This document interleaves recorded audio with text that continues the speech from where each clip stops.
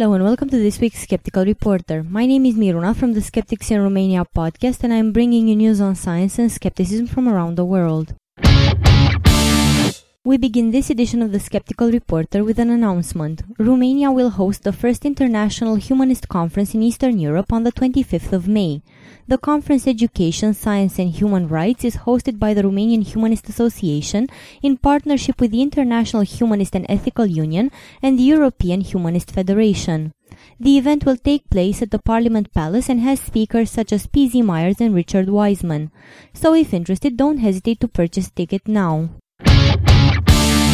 And now for some skeptical news. A research endeavor in China regarding the genetic sources of genius has come under fire. Researchers at BGI, formerly the Beijing Genomics Institute in Shenzhen, China, the largest gene sequencing facility in the world, are searching for the quirks of DNA that may contribute to superior intelligence. Plunging into an area that is littered with failures and full of controversy, the researchers are scouring the genomes of 1,600 genius subjects in an ambitious project to find the first common genetic variants associated with human intelligence. The project, which was launched in August 2012 and will begin data analysis in the next few months, has spawned wild accusations of eugenics plots, as well as more measured objections by social scientists who view such research as a distraction from pressing societal issues. Some geneticists, however, take issue with the study for a different reason. They say that it is highly unlikely to find anything of interest because the sample size is too small and intelligence is too complex.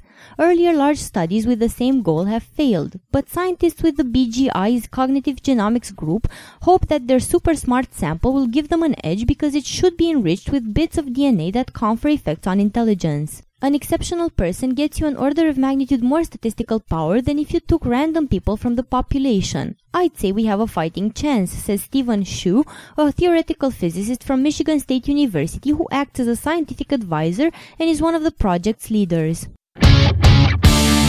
Family Radio, the Oakland-based evangelical network run by Harold Camping, who predicted the end of the world in May 2011, is in financial trouble according to public financial documents. The non-profit that runs Family Radio has sold its 3 largest radio stations, all cash generators. At the start of 2007, Family Radio was worth $135 million, according to its tax returns. By the end of 2011, its net assets had dropped to $29.2 million, even though Family Radio received $85.2 million in donations over that 5-year period. In 2012, records show it took out a $30 million bridge loan to keep operating while awaiting the station sale proceeds. It's not clear whether the loan has been paid off. Former and current insiders allege the situation may be even worse than it appears, claiming donations have dropped almost 70% since the Rapture prediction proved incorrect, leading to numerous layoffs of longtime Family Radio staff members. Those insiders say the nonprofit mishandled the sales of the stations, reaping far less than they were worth, and is on the hook for millions of dollars to devotees who have loaned them money over the years. A rhino head heist spree swept Europe in 2011 as thieves raided museums and auction houses in 7 countries, prompting 30 investigations by Europol, 20 of which are ongoing. Similar heists have also been on the rise in Africa. One happened in Dublin last month. Sales in Vietnam are driving these robberies as the country's appetite for rhino horn is so great that it now fetches up to $100,000 per kilogram, making it worth more than its weight in gold. The surge in Vietnamese demand is fairly recent. Though rhino horn elixirs for fevers and liver problems were first prescribed in traditional Chinese medicine more than 1,800 years ago, by the early 1990s demand was limited. The removal of rhino horn powder from traditional Chinese pharmacopoeia in the 1990s has largely doused demand. But things started changing in 2008. Although there is no clear evidence for this rise in demand, the issue may have to do with a rumor that swept Vietnam in the mid-2000s that imbibing rhino horn powder had cured the Vietnamese politician's cancer. The rumor persists to this day. In Vietnam, at least some respected doctors vouch for rhino horn's cancer-curing properties. The country has had a surge in the number of wealthy citizens, but as in many fast-developing countries, the quality and availability of cancer care hasn't kept pace with the economic growth rate. Consumers should not buy sexual enhancement supplements either online or in stores because the products may contain undisclosed drugs that could cause serious harm, medical experts say. Although advertisements on sex supplements purport that the products improve sexual function, there is no evidence to support these claims, said Dr. Peter Cohen, an assistant professor of medicine at Harvard Medical School. In fact, there is no non-prescription product that has any proven benefit for helping with erections, Cohen said. Oftentimes, manufacturers secretly add prescription drugs such as sildenafil, sold under the brand name Viagra, or tadalafil, brand name Cialis, so that consumers continue to use the product. Sometimes these undisclosed drugs are slightly modified versions of existing drugs which are completely experimental and have not been shown to be safe. These products either do not work or if they do work are potentially harmful because they contain undisclosed drugs, Cohen said. In 2009, sex supplements tainted with high doses of diabetes medication caused more than 12 deaths in Asia. If doctors, lawmakers, and legislatures don't act soon to reduce exposure to these supplements, more deaths could follow, the doctor stated.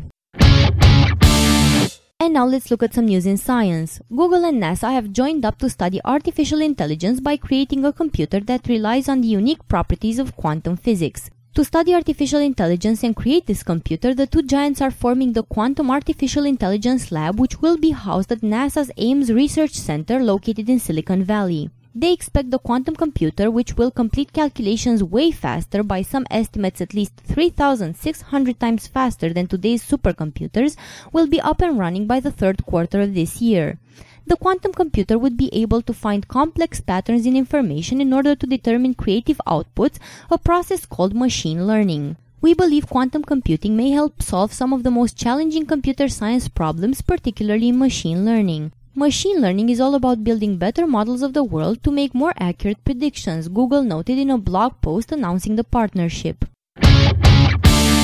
A pocket of water some 2.6 billion years old has now been discovered in a mine 3 kilometers below the Earth's surface. It is the most ancient pocket of water known by far, older even than the dawn of multicellular life. The finding raises the tantalizing possibility that ancient life might be found deep underground, not only within Earth, but in similar oases that may still exist on Mars, the scientists who studied the water said. Geoscientist Barbara Sherwood-Lollar of the University of Toronto and her colleagues have investigated deep mines across the world since the 1980s. Water can flow into fractures in rocks and become isolated deep in the crust for many years, serving as a time capsule of what the environment was like at the time it got sealed off.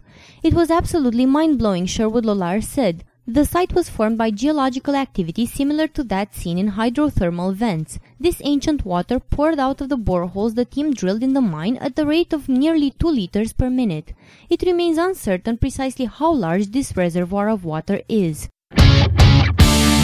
In recent years, astronomers have extended their view almost to the very edge of the observable universe. With the venerable Hubble Space Telescope, researchers have spotted a handful of galaxies so far away that we see them as they appeared just 400 million years or so after the Big Bang. But even as astronomers peer even deeper into our universe to explore the cosmic frontier, others are finding new realms to explore in our own backyard. Such is the case with Leo P, a dwarf galaxy that astronomers have just discovered in the Milky Way's vicinity. At a distance of some 5 million or 6 million light-years from the Milky Way, Leo P is not quite a next-door neighbor, but on the vast scales of the universe it counts as a neighbor nonetheless. Intriguingly, Leo P seems to have kept to itself, rarely if ever interacting with other galaxies. So the discovery offers astronomers a rare glimpse at a cosmic object unsullied by disruptive galactic encounters. It also suggests the presence of other small galaxies that await discovery in our corner of the cosmos. A fundamental property of the rarest element on Earth, astatine, has been discovered for the first time. Astatine occurs naturally, however, scientists estimate less than 30 grams exist worldwide. For a long time, the characteristics of this elusive element were a mystery. But researchers at the CERN Physics Laboratory in Switzerland have now measured its ionization potential, the amount of energy needed to remove one electron from an atom of astatine, turning it into an ion or a charged particle. The measurement fills in a missing piece of the periodic table of elements because astatine was the last naturally occurring element for which this property was unknown. Astatine, which has 85 protons and 85 electrons per atom, is radioactive, and half of its most stable version decays in just 8.1 hours, a time called half-life. And now in local news from Romania, we learned that the Romanian Patriarchate, together with the Catholic Commission of European Episcopacies, is supporting a citizens' initiative to stop financing for human embryos research. The Romanian Patriarchate supports the One of Us Citizens Initiative that aims to protect dignity, right to life and integrity for each human being since the moment of conception in the European Union, a press release from the institution shows. The initiative requires the European Union to cease financing activities that include the destruction of human embryos. This was Miruna for The Skeptical Reporter. This show was recorded today, the 17th of May 2013. Thank you for listening.